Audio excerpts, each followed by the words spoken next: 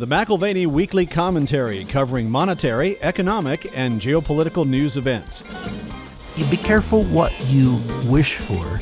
Economic stimulus may help you get reelected, but it may also trigger a resurgence of inflation. And if you're overconfident in what the Fed can do to keep inflation in check, you may find yourself very surprised as a politician in 2024 fighting a dragon, a demon which you thought was already slain. Now here are Kevin Orrick and David McIlvaney. Welcome to the McIlvaney Weekly Commentary. I'm Kevin Orrick along with David McIlvaney. David, I've worked for your family for many, many years, 3.5 decades. And what if you just paid me for productivity and counted that as good? So I'll give you an example. Yesterday morning, we got pounded with snow. That was wonderful. It snowed all night long. I woke up. I have shared this with you in the past. I sort of pride myself in my snow removal productivity. I think it through. I do it the way I like. The more I do it, the more I'm like, I'm going to cut a pattern here for the dog, and I'm going to make a wall here. And so yesterday morning, business time, I'm still at home, congratulating myself for my productivity. But the truth of the matter is it's sort of ironic, isn't it? Because that productivity really leads to nothing. I would have been much better off here actually doing something productive that lasts. But that snow, every wall, every pathway, it's all going to melt. Dave. In the scheme of things, all that work, and it just melts anyways. Yeah, that's right. Well, there is a source of money creation that has just gone wild. Yeah. And it's not the Federal Reserve. It's not the commercial banking system creating loans, which in the modern era is the new version of money creation. And thus we have credit as a form of money. Instead, Wall Street has adapted and improved upon the shadow banking, which was a major contributor to the global financial crisis in 2008 and 2009. And that shadow banking has an even greater presence today. It accounts for liquidity in the system, which is actually hard to fully account for. Some organizations can't recognize it. It is literally in the shadows. Whether it's structured investment vehicles, leveraged loans, swaps, collateralized loan obligations, collateralized debt obligations, asset-backed securities, credit hedge funds, or purveyors of private credit, a dolled-up version of private equity, limited purpose finance companies, or your old-fashioned GSEs. They're all making money. Fannie and Freddie pushing mortgage-backed securities in that market. Add to that, you even have money market funds and insurance companies, which are morphing into the money creation and the money multiplier business. Yeah, Dave, I'm thinking about this because it's not that they're just creating money. I mean, if the money goes and does something productive, it's not necessarily a bad thing. But if you're just creating money and you're counting that as productivity, it reminds me a lot of shoveling snow. Yeah, and keep in mind, the new version of money includes credit. It's not just bills and coinage. The Federal Reserve is increasingly irrelevant in the liquidity creation business. If you recall Blade Runner, one of my favorite movies, you've got these portrayed snake skins as a rarity, the real ones, but the faux or manufactured skins, much more prevalent. And so you could check for the little insignia or whatever it was. If you were under a microscope, you could look at a particular scale and you could see that, oh, no, this one was manufactured by so-and-so. Is it real or is it manufactured? Real money is indeed the rarity. Right. And it's if you're counting gold ounces, of course. But increasingly, even the stock and trade of central banks, officially sanctioned money, this is, coins, currency, that's even rare.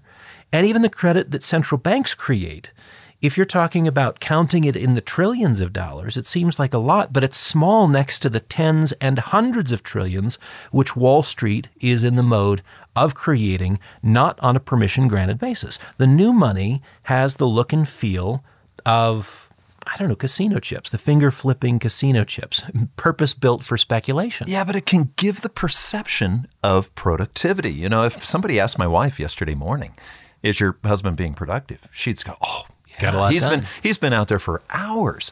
But if that's all I did every day, Dave, and didn't come in, and we were just counting the productivity, but what it does is it creates an illusion. You can create the illusion of busyness and not really get anything done. And I think about what we talked about, McIlvaney Wealth Management meets, and you guys discuss, and I love the fact that you are each of you allows each other to disagree, because you have to.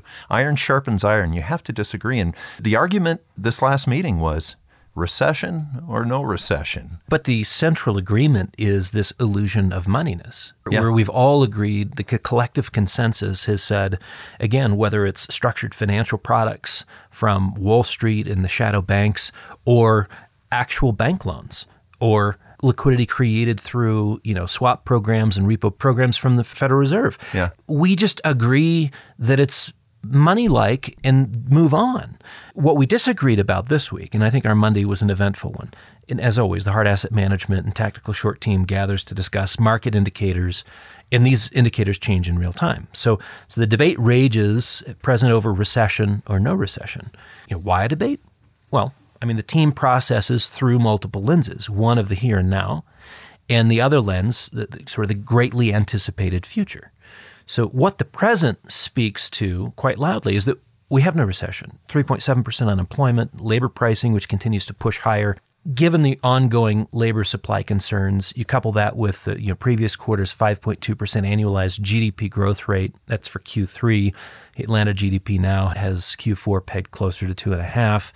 This is intriguing, right? The no recession camp, for now, looks to the self-reinforcing economic boost, which comes from loose financial conditions, ample money in the system, access to money, and ease of terms on that money. Mm-hmm. And of course, if you really needed to, you still get cheap credit. You can do it using the carry trade finance, borrowing in yen, and then going and speculating wherever you want, anywhere in the world. And with that ease of access, it buoys the speculator's willingness to take risk. It sets off a positive price spiral, ultimately attracting the retail investor into the financial markets to invest and speculate with their chips. But first, it takes the flame burning bright. And then the moth's resistance disappears and they come flying in. The reality is liquidity and risk-taking based on positive sentiment, that still predominates. Okay, so that's on the one hand. I think of the Fiddler on the Roof. Remember when he's on the one hand or on the other hand? So we have at least the illusion of productivity right now because of loose financial conditions. But how many leading economic indicator months have we had in the negative? How long have we been with a negative yield curve?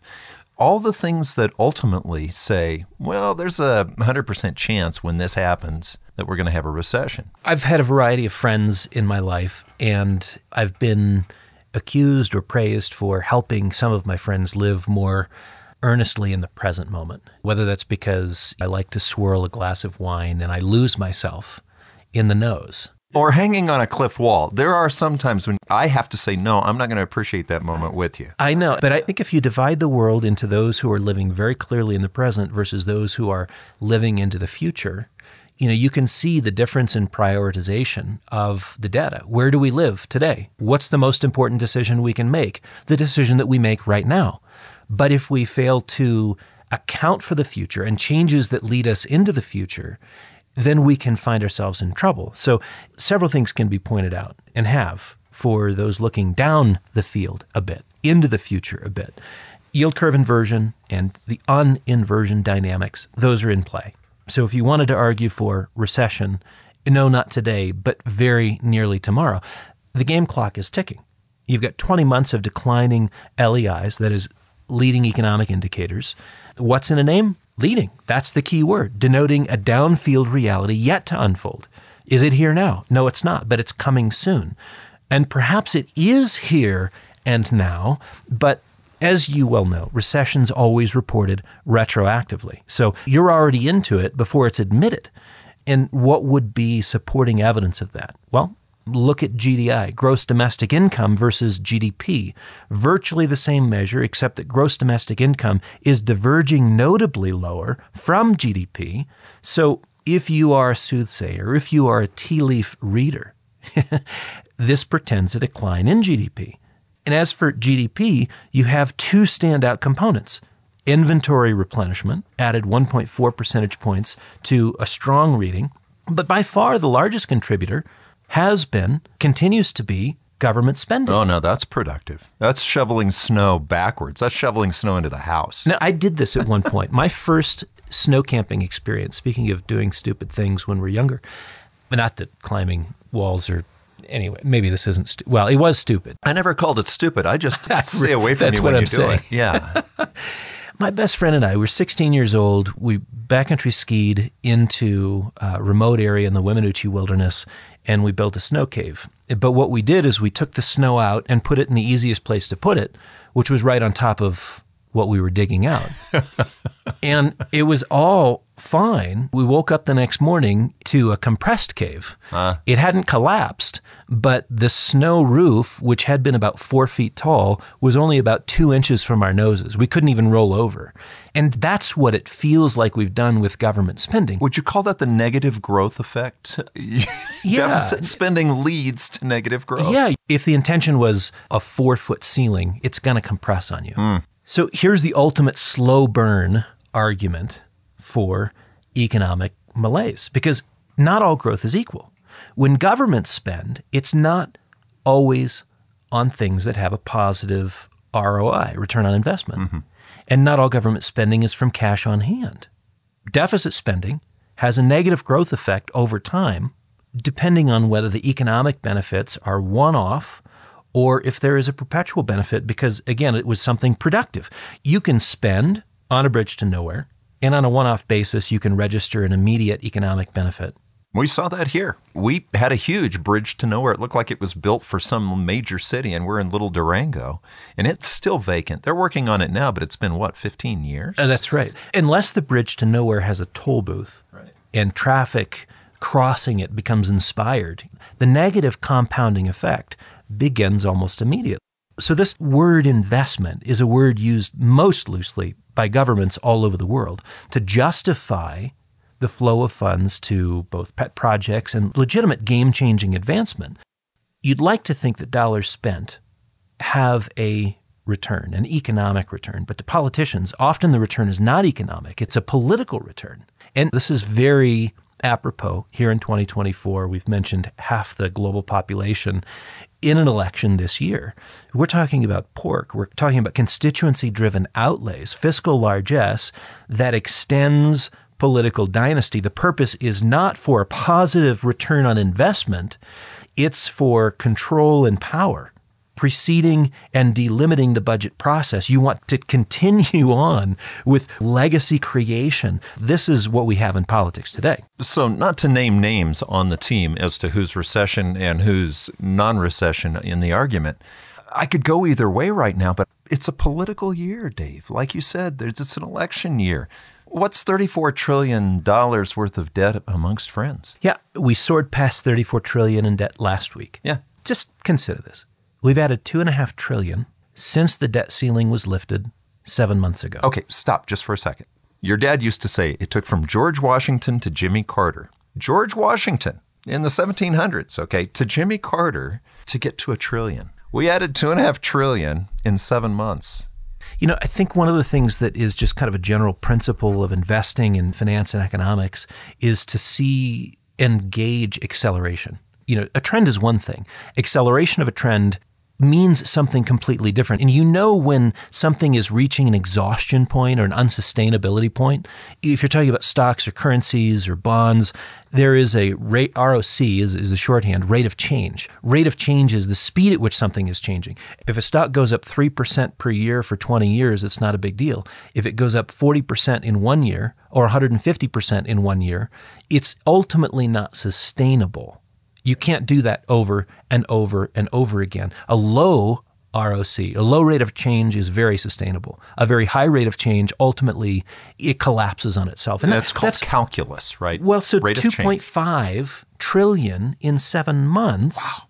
One could argue, as one does on our team, that the U.S. economy is not in recession because political operators coming into an election year are only too happy to risk a crisis of confidence in our debt markets to grease the political gears, which feverishly are churning here in 2024. And what does this culminate in? A craziness which is only ever replicated in Novembers. Very seasonal craziness, on a 2 and 4 year cycle. Okay, so I'm going to take the other side, though. On the one hand, on the other. Okay, because we watch the Federal Reserve, and we've gotten used to the Federal Reserve just saying, we're going to do this to interest rates, and it affects the short-term interest rates. They don't affect long-term rates quite as well. But fiscal stimulus, Dave, what we're talking about is spending. You can't just have a Fed meeting and say, we're going to do this, that, or the other. Fiscal stimulus takes time. Do they have the control that they think they do? It's more the question of where the flow goes once it's been put in motion. And for monetary policy, it basically stays within the financial markets and with your Wall Street firms. It doesn't necessarily get into the larger economy. There's less of a multiplier effect. But fiscal stimulus is not as easy to control as monetary stimulus. And thus, the catch-22 of 2023 is that when you gin up economic activity with deficit spending, yes, we mentioned $2.5 trillion in spending over 7 months, but that's not money we had. Right. And the interest expense, we've already covered this. It's a material issue, $1 trillion plus interest expense. You may unintentionally lift inflation statistics. Unless, of course, bean counting methodologies evolve in that period of time to erase that later reality and influence economists' thinking on the subject. It's going to influence only economists' thinking on the subject of an inflation increase because they're the ones who don't see it. It's the man in the street that does. But just think about that. Be careful what you wish for. Economic stimulus may help you get reelected, but it may also trigger a resurgence of inflation. And if you're overconfident in what the Fed can do to keep inflation in check, you may find yourself very surprised as a politician in 2024 fighting a dragon, a demon which you thought was already slain. Yeah, I think about it. I get here, Dave, and I read some of the economists' comments, the Federal Reserve's comments, and it's like, gosh, this doesn't sound at all like what my wife is telling me as far as how much it's costing to go to the store. No, there are always going to be two sets of lenses. The official lens, which we can think of as a guided epistemological journey. And that's the one that we're supposed to see according to the BLS. We're supposed to see according to a professional class of economists that see the world through their own lens, right? And then there is the lens of epiphany. That's my wife's lens. Yeah. Epiphany. The aha moment where you're like, wait a minute, tuition is what? Wait a minute. Medical costs are what? Wait a minute. Food costs are what? And even fuel on occasion, right, can surprise and frustrate and even anger. And we've had a dissipation of that recently. Clearly, fuel costs have come down, and that's been a saving grace for the BLS. But diverging from the guided, statistically curated discovery process, which is given to us compliments of the BLS, is that sort of epiphany, what we encounter on a day-to-day basis, the unfortunate aha moment. Okay, so because fiscal goes to the political side, and we already know that being an election year, the government's not going to have any problem spending money to try to get whoever it is that they want to get into office. Then there's the monetary side. That's the Federal Reserve, and the two are really not they're not supposed to be meeting, Dave. They're supposed to be independent of each other. But do we have politics not just bleeding over from the fiscal side, but over into the monetary side, over into the Fed, over into the guys who actually create this stuff we call money? Well, a few weeks back, I quoted from an interview in the Financial Times with Charles Goodhart. And what he was pointing out is the absurdity of political independence in the central bank community. And we claim political independence and a separation from it, but it's really just this sort of rhetorical trope. It means nothing. It means nothing. And those who are operators in the central bank community acknowledge that. At least overseas they do. They don't pretend. They're not playing games the way we do here. Just thinking about the economic landscape and thinking that it's neutral or that central bankers are fair brokers in the application of their dual mandate. Remember, the dual mandate is price stability and full employment. A quote from Bill Dudley. This says it all. He's now retired from the Federal Reserve Bank of New York, but I want to go back to when he was president of the Fed there in New York, probably the most powerful of the regional central banks because of its proximity to Wall Street. And this is an inspired thought. He says, there is even an argument that the election itself falls within the Fed's purview. After all, Trump's reelection arguably presents a threat to the U.S. and global economy, to the Fed's independence, and its ability to achieve its employment and inflation objectives. If the goal of monetary policy is to achieve the best long-term economic outcome, then Fed officials should consider how their decisions will affect the political outcome in 2020. Wow. Well, that doesn't sound like independence to me. Oh, doesn't that sound like the ends justify the means? So, yes, that was a 2019 quote. CNBC, August 27th, look it up. It's not interference if it's inspired by a Democrat. Everyone knows there is an inseparable link from Democrats and democracy. After all, it's what you have in the name. Okay, so if we are looking at this and saying, well, this is going to become very obvious if the Federal Reserve is actually manipulating rates all the way into the election. But don't they usually try to back away to show at least, maybe they're not independent, but don't they try to at least show independence by not messing with things the last few months? Yeah, I mean, there's a sense of decorum. There's also a sense of political vulnerability. If you get too close to the election, you've interfered, and the wrong person gets elected from your position, from your perch at the Fed, you could be looking at a job change. You could be looking at unemployment, right? Yeah. So all of a sudden, that elite post that you hold is a was-been post, a has-been post. So here's the conundrum. The no recession scenario presents a reality which precludes the Federal Reserve from cutting rates in the short term prior to March, right? Why would they need to? If there's no problem, why are they needing to cut rates? How would they justify it? And as we move closer to the election, this sort of decorum or gentleman's agreement to not tinker with monetary policy within a 6-month window of the election, that window rapidly closes. Mm-hmm. Within that window, the accusation of election interference might just stick. And while you can verbally rescind a public comment or forward guidance, walking it back, as they like to say, the actions speak louder than the words, and you can't erase it. So when they lower rates, political odds are now diverging from economic odds.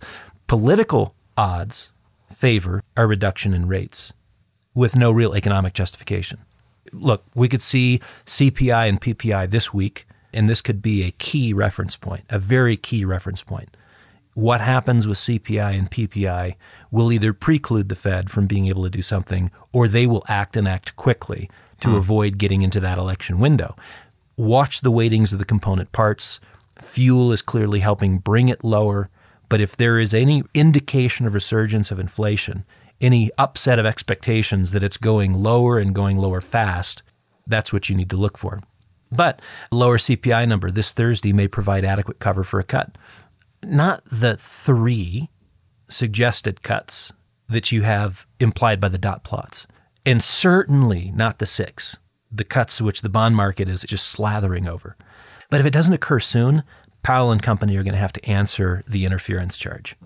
And so echoing Dudley's 2019 commentary, to continue to accomplish the dual mandate, you might need to adopt a third unofficial mandate. Yeah, I'm not talking about the stock market rigging mandate. I realize it's a little cynical, but the never Trump mandate. Think about Dudley's comment. Think about that. In fairness, not all Federal Reserve regional presidents are Democrats. You know, you look at the Board of Governors, the ratio is like 48-1. So not 100%. To be even more fair, the overall ratio amongst the Federal Reserve leadership in the registered to vote category is a more balanced 10-1. Okay, Democrat to Republican. Let me stop and just build a little bit of a mind image here. Okay, so the Board of Governors for the Fed, if you had 49 guys in the room, 48 of them are Democrats. Now, it's much better if you had 11 in the room and 10 are Democrats, which is basically what you're talking about. This is the leadership. Yeah, that's right. So if you're talking about the Board of Governors, it's the bigger number. If you're talking about the total leadership across the whole country, 10-1 Democrats to Republicans. And believe it or not, there is one libertarian on the Board of Governors. Well, thank you. And I wonder what that's like to be the lone. Imagine this, one libertarian amongst 789 economists. Wow. Isn't that amazing? So how does Dudley define doing right? Oh, boo. Dudley do right. Boo. Boo. To thwart the bad guys. Thwart the bad guys. Oh, yeah. Dudley do right. He's there to save the day. I remember when I was a kid, we would hear about the election and talk about actual policies. And people would pick based on policy. I'm not saying that people didn't always find their favorite candidate, but I don't remember elections where we were continually told to be afraid of the guy they don't want in. You need to fear this guy. No, you're right. Yeah. You're right. It was always, you focus on the big policies, whether it's abortion or gun rights or whatever it may be. And then when push comes to shove, you make the straight party line appeal. It's no longer a question of the quality of the person in office. It's a question of the party that you align with most consistently. And you can't diverge from that on the basis of principle. And I've heard that 1,000 times. Right. Once the party's made the decision, you back the man, you back the woman, but you vote party. You're right. It's not about policies anymore. The existential threat to democracy, which frankly you could have understood as a threat to Democrats. That was Biden's talking point at Valley Forge.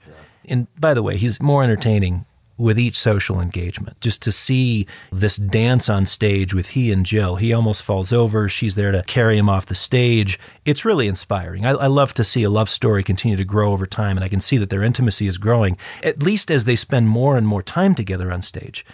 It's inspiring. But actually, that speech, you could argue, is also inspiring state attorney generals and state Supreme Courts to underscore that point which Dudley made in 2019. Everybody has to do their part. Everybody has to do their part on this one. It used to be doing your part was to go vote. Now they're taking away your ability. Well, listen, ballot boxes are going to be more closely scrutinized in 2024. So change the ballot if you're going to win this time.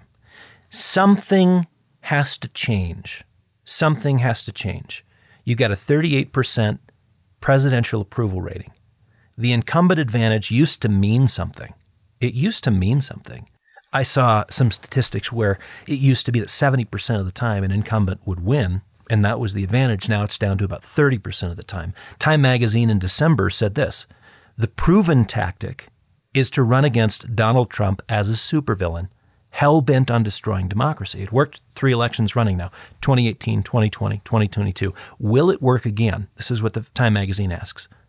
The danger is when you've heard the same fire alarm enough times, some people tune it out.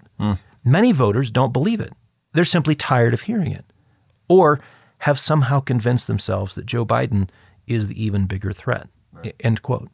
All of this to say, there is an air of political desperation, and I want to return to a much safer domain now, fiscal policy, which will, of course, remain accommodative. And everybody wants to spend it. This is not a Democratic or a GOP. Everybody wants to spend it. Monetary policy, which is likely to be accommodative as well, that sets up for a radical relapse with inflation.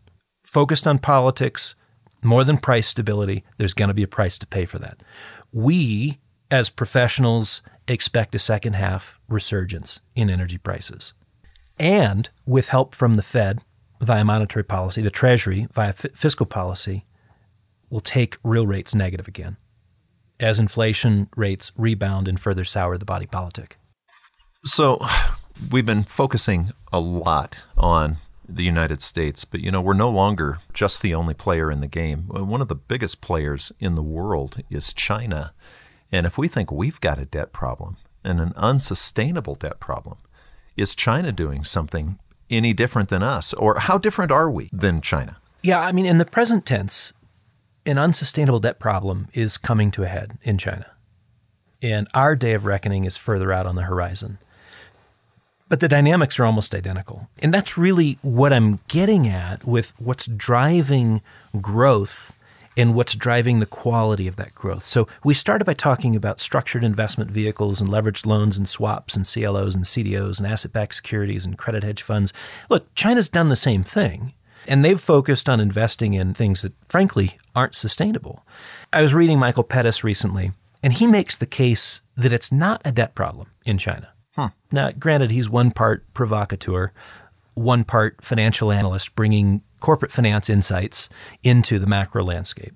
And as I read through his most recent piece, it was very much like his book from 2001, The Volatility Machine, where he brings corporate finance theory into sovereign liability management. And in his most recent missive, does this again by reframing the issue not as a debt problem, but as an asset problem. Or as what you count as an asset. problem. It goes back to shoveling snow. Do you count that as productivity, or do you count it as something that will melt? Yeah, if debt is used to finance productive assets, the return on investment can be extremely additive to the economy and create a long-term positive effect for the economy. It's when government investment is in things that have no future return profile that debt piles up, and the assets that were invested in provide no means of paying off the debt incurred in the building up of the quote-unquote assets. Does that make sense? No, well, definitely. That snow melts. So he's not afraid of leverage if the balance sheet leverage promotes a sustainable return. This is what he argues. He says, the real underlying problem in China is years of wasted investment whose cost hasn't been recognized. So what Pettis is doing, he provides a chart, and this is constructed from the People's Bank of China and National Bureau of Statistics data, which blows away any other debt to GDP statistics I've seen anywhere else.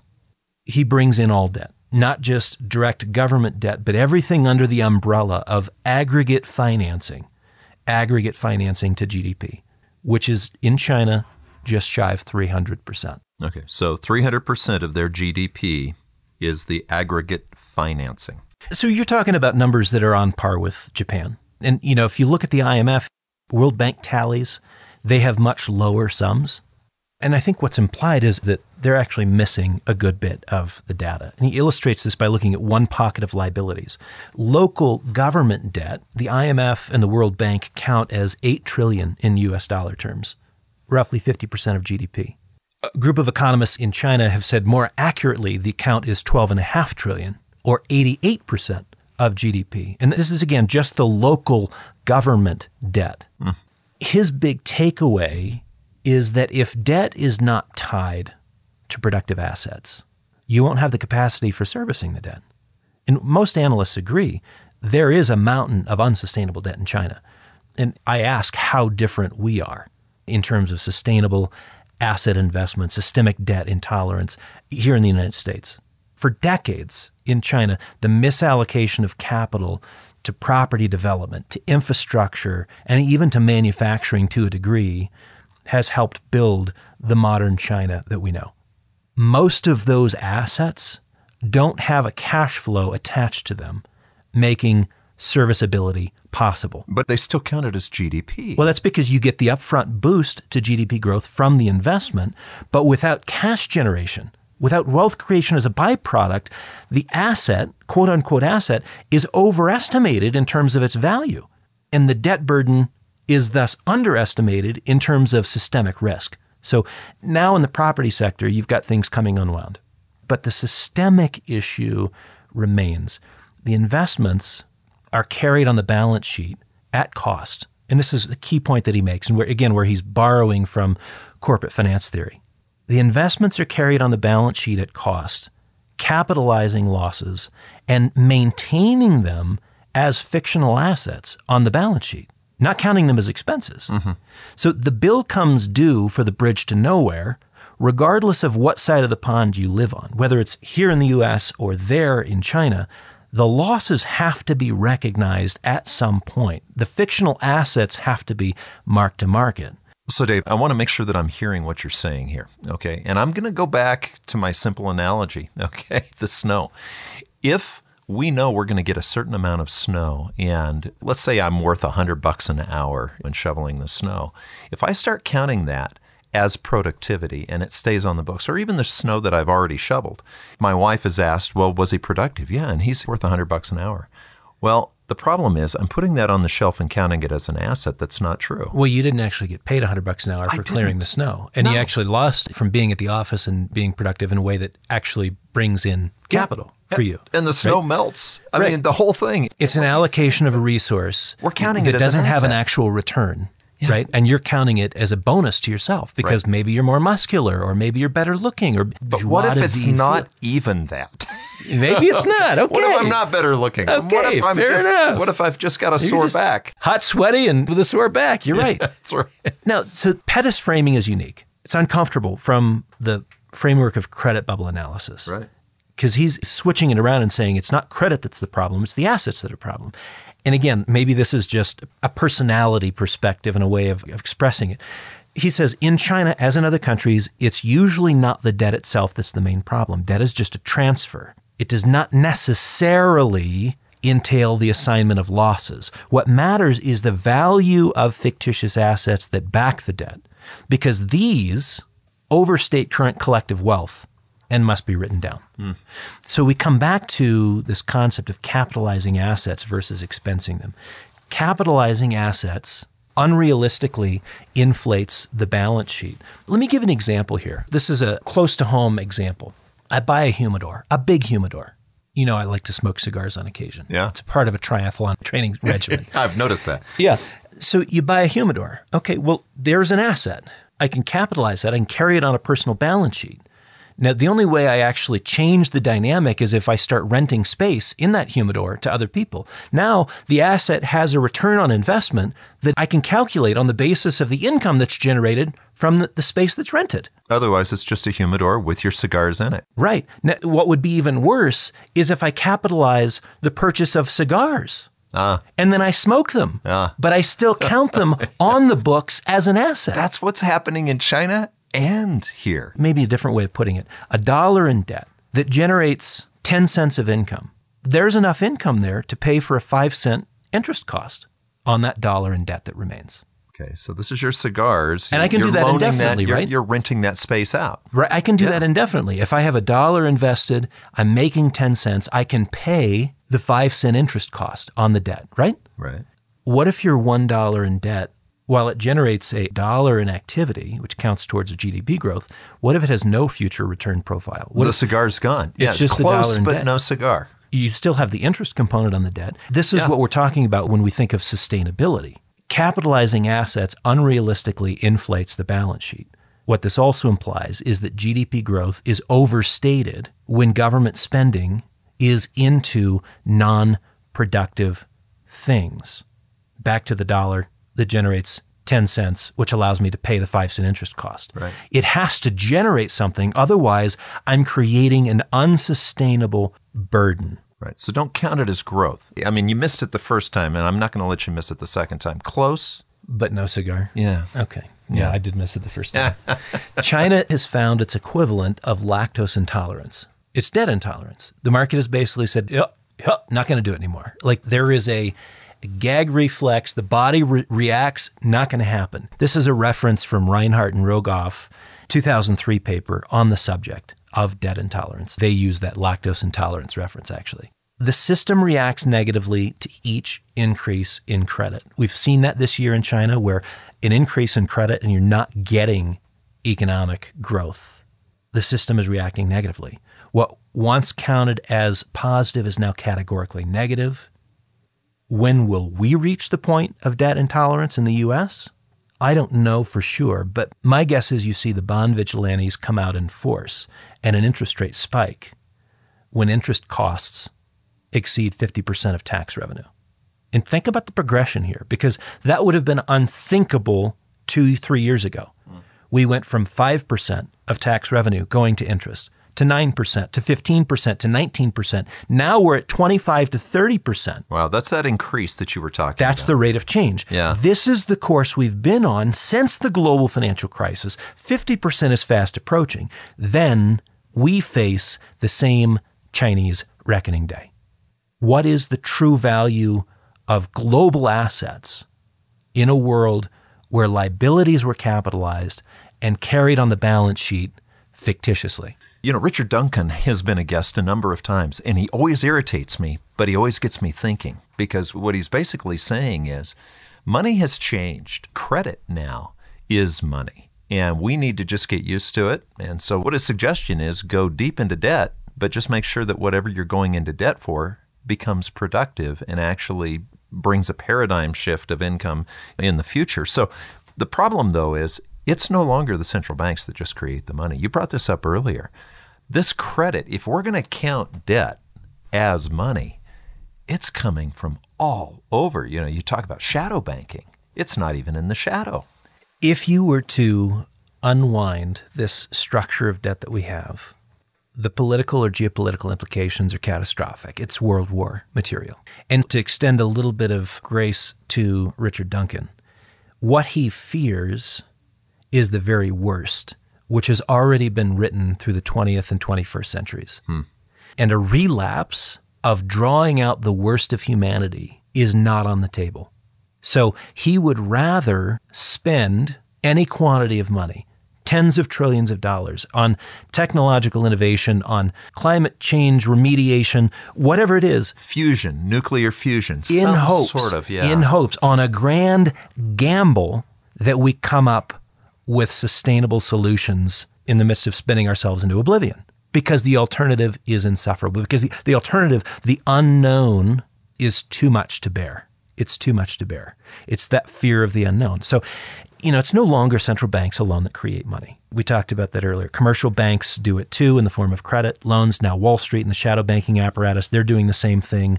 Under the radar, money creation, where there's an asset, there's a liability attached to it today. Perceived wealth creation, that's what we have in the hundreds of trillions of dollars. Perceived wealth creation through the ex nihilo creation of money and credit. Money creation continues without limit as the control function has been taken from central banks, and it now rests with the Wall Street elites.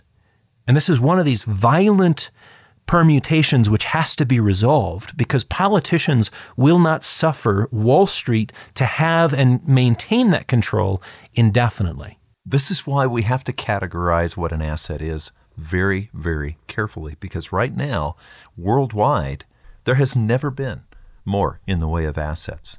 Well, what I would say is there's never been more in the way of perceptions of wealth. Yes. And you're right, because we do call them assets, but they're really perceptions of wealth. If you wanted to talk about real wealth, now you're talking about land, plant, infrastructure, art, gold, silver. You're talking about scarce commodities which represent warehouses, storage vessels of wealth. And then there's everything else, which are just perceptions of wealth. They may be worth $1 billion today, and they may be worth zero tomorrow. Ask Sam Bankman-Fried about being worth billions one day and being worth zero the next. That's called the perception of wealth. 4 years ago, in 2020, global debt totaled $240 trillion. Total assets, again, perceptions of wealth, if you will, $293 trillion. Today, global debt, as counted by the World Economic Forum, is $307 trillion. Assets today are somewhere between $455 and $465 trillion. So debt has increased 28%, assets have increased 58%, or these perceptions of wealth have increased at twice the rate as our debt has, which we're all happy with that, right? This is one of the reasons why should we be concerned We've got so about many a recession, assets. global recession, U.S. recession? We've never had it so good unless the value of those assets, like in China, are overestimated, are ephemeral. To what degree are they a fiction, not actually assets, but just capitalized expenses? To what degree is our national net worth figure overstated? Have we capitalized assets versus expensing those investments? That's precisely what China has done. And to rectify the imbalance requires assigning losses. Now you're talking about choosing political winners and losers. Who's the designated loser in China? Is it the household as you unwind the inflated wealth effect? Is it the banking system because you control it vicariously through the PBOC and you figure you can spread it out over enough number of years that it won't matter to the economy? Some other sector in the economy, is that what becomes the target? We have to come to terms with fictitious assets. And we have to see just how the distribution of those losses, what it means for someone to pay them. You know how you do that. I'll tell you, one of my favorite interviews you've ever done, and you've done some good ones, was with Carmen Reinhart. And over in that program, she advises the Fed. You mentioned her earlier. She was a co-author of This Time is Different with Rogoff. In that earlier paper I mentioned from 2003, also written with Rogoff. That's right. But Dave, she was so direct with you in that she said they will have to create a captive audience. You talked about assigned losses. How do you assign losses? Well, you create a captive audience. And then the fancy term for it is financial repression. Yeah. Yeah, that's the discussion point in that conversation with Carmen, what distress does that cause within the financial markets? Does that distress get magnified as the owners of debt, considered an asset, all of a sudden considered an albatross? The owners of assets see the shrinkage of those assets and relative to their net worth and their liabilities are upside down from a balance sheet perspective. Is this convoluted thinking? Maybe if we just back away from this, Kevin, perhaps we can just extend and pretend indefinitely. Perhaps we can go the Richard Duncan route, what he suggested. Be more afraid of chaos, be more afraid of the unknown than the debt monster. And this is, we talk finance, we talk politics, but what we're really getting to the nubs of is the fear level of the people, the fear level of Richard Duncan and his solution. Otmar Issing, the somewhat founder of the euro, okay? I mean, along with a small group of guys. You remember when you had your interview with Otmar Issing? He had been the head of the European Central Bank for 7 years. He also was direct with you, Dave. He told you a story, and he said, I never want this to happen again.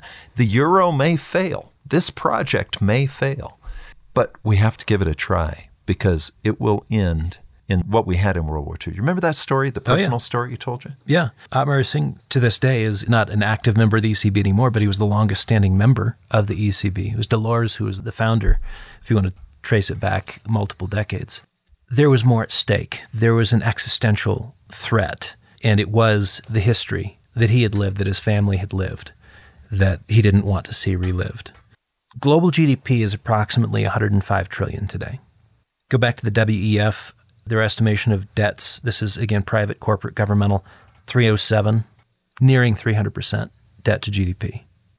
The IMF doesn't count over $72 trillion of that debt. If you compare their tabulation, their total of global debt, they're missing about $72 trillion of that debt because it fits no conventional category. As we said earlier, it's in the form of structured investment vehicles, leveraged loans, CLOs, CDOs, asset-backed securities, credit that's within the hedge fund community, in the private equity community. The question is, how productive do global assets need to be to make progress in paying back that $307 trillion? And Piketty pointed this out. I'm not a fan of his book, Capital in the 21st Century. But this is a point that he raises, and I think it is a reasonable question. When global growth slows and global debt continues to increase, aren't you really looking at the point of unsustainability? Okay, let's just bring it to a personal level. If I go into debt and I can productively pay that debt off, then that's one way to handle it. If, however, I have too much debt that I can never pay off, I have to default. I have to default on that debt and whatever the loss is. No, let's just bring it here into America. What do we need to grow? Our GDP is what, 4 or 5%. How much do we need to grow on an annual basis to pay this debt off? What's realistic without a default? Maybe that's the $72 trillion question. There's a paper that Timothy DiMuzio wrote titled Capitalized Money, Austerity, and the Math of Capitalism. Definitely a critic of contemporary capitalism, but some interesting points along the way. DiMuzio argued back in 2020 when he wrote the paper that it would take a 15% growth rate globally for us to make progress in paying off the debt burden, which at that time was 240. Now it's 307. And of course, GDP has grown. So if you just counted things and said, well, it's not gotten any worse since 2020, maybe it has. But, China's artificial 5% GDP growth won't cut it. Won't cut it. Not if 15% is what's necessary. Neither will ours. And their numbers, at least according to Pettis's reference there in his recent paper, 300% debt to GDP, they're right on par with the global numbers. Our 5%, at least in Q3, not going to cut it.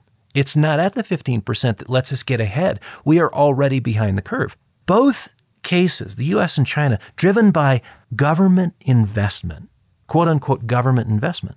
Deficit spending is what it is. We didn't have the money. We spent it anyways. We're going to have to pay it back at some point or face the music. In a world of too much debt, your options boil down to grow your way out or default. And default takes two subcategories, either formally by walking away, canceling the obligation, stiffing the creditor, or informally through inflation. That's the chosen. That's the loser. That's, the cost of bread going from $6 a loaf to $12 to $24 to $50. Dave, there's a commercial on right now that I laugh every time I see it. It never gets old. It's this lady who looks at things and she can tell whether things can fit or not. And so it's different scenes where she goes, it's not going to fit. It's not going to fit. And there's one scene in particular that I love where Grandma is trying to push this gigantic turkey into a very small oven. And she's like, Nana, it's not going to fit. It's not going to fit. And that's what I'm thinking of. That turkey right now, it's not going to fit. This is getting personal. Yeah. This morning, I put on a pair of pants. And of course, I haven't been training the last 7 months. I put on a pair of pants. It's not going to fit. And I cussed. Oh, no. It's not going to fit. I looked like so much sausage in a casing. It was embarrassing. I was angry. Yeah, but you know what you could do? You could start training and shrink your way out of debt. Actually, there is a way forward for me. I thought about throwing them away, but no, I thought, this is a matter of weeks to months before I can solve this problem. The hope is still that we can grow our way out. And the research would say 15% is a pretty high bar to have as economic growth on an indefinite basis. You want to know why I love gold and precious metals heading into 2024? It's because there's only been one case in the modern era where a country was able to grow their way out. 1985, Swaziland. So Swaziland in 1985, this is it? Yeah. And they grew their way out of the debt problem. But this is not 1985, and this is not Swaziland. That's the only case in recent history where organic growth has rectified an over-indebted problem. This is where, as an investor, you have to make a decision. This is an unsustainable project, and it's playing out in real time as chaos within the Chinese financial markets. And that is coming to a theater near you. So pick your poison.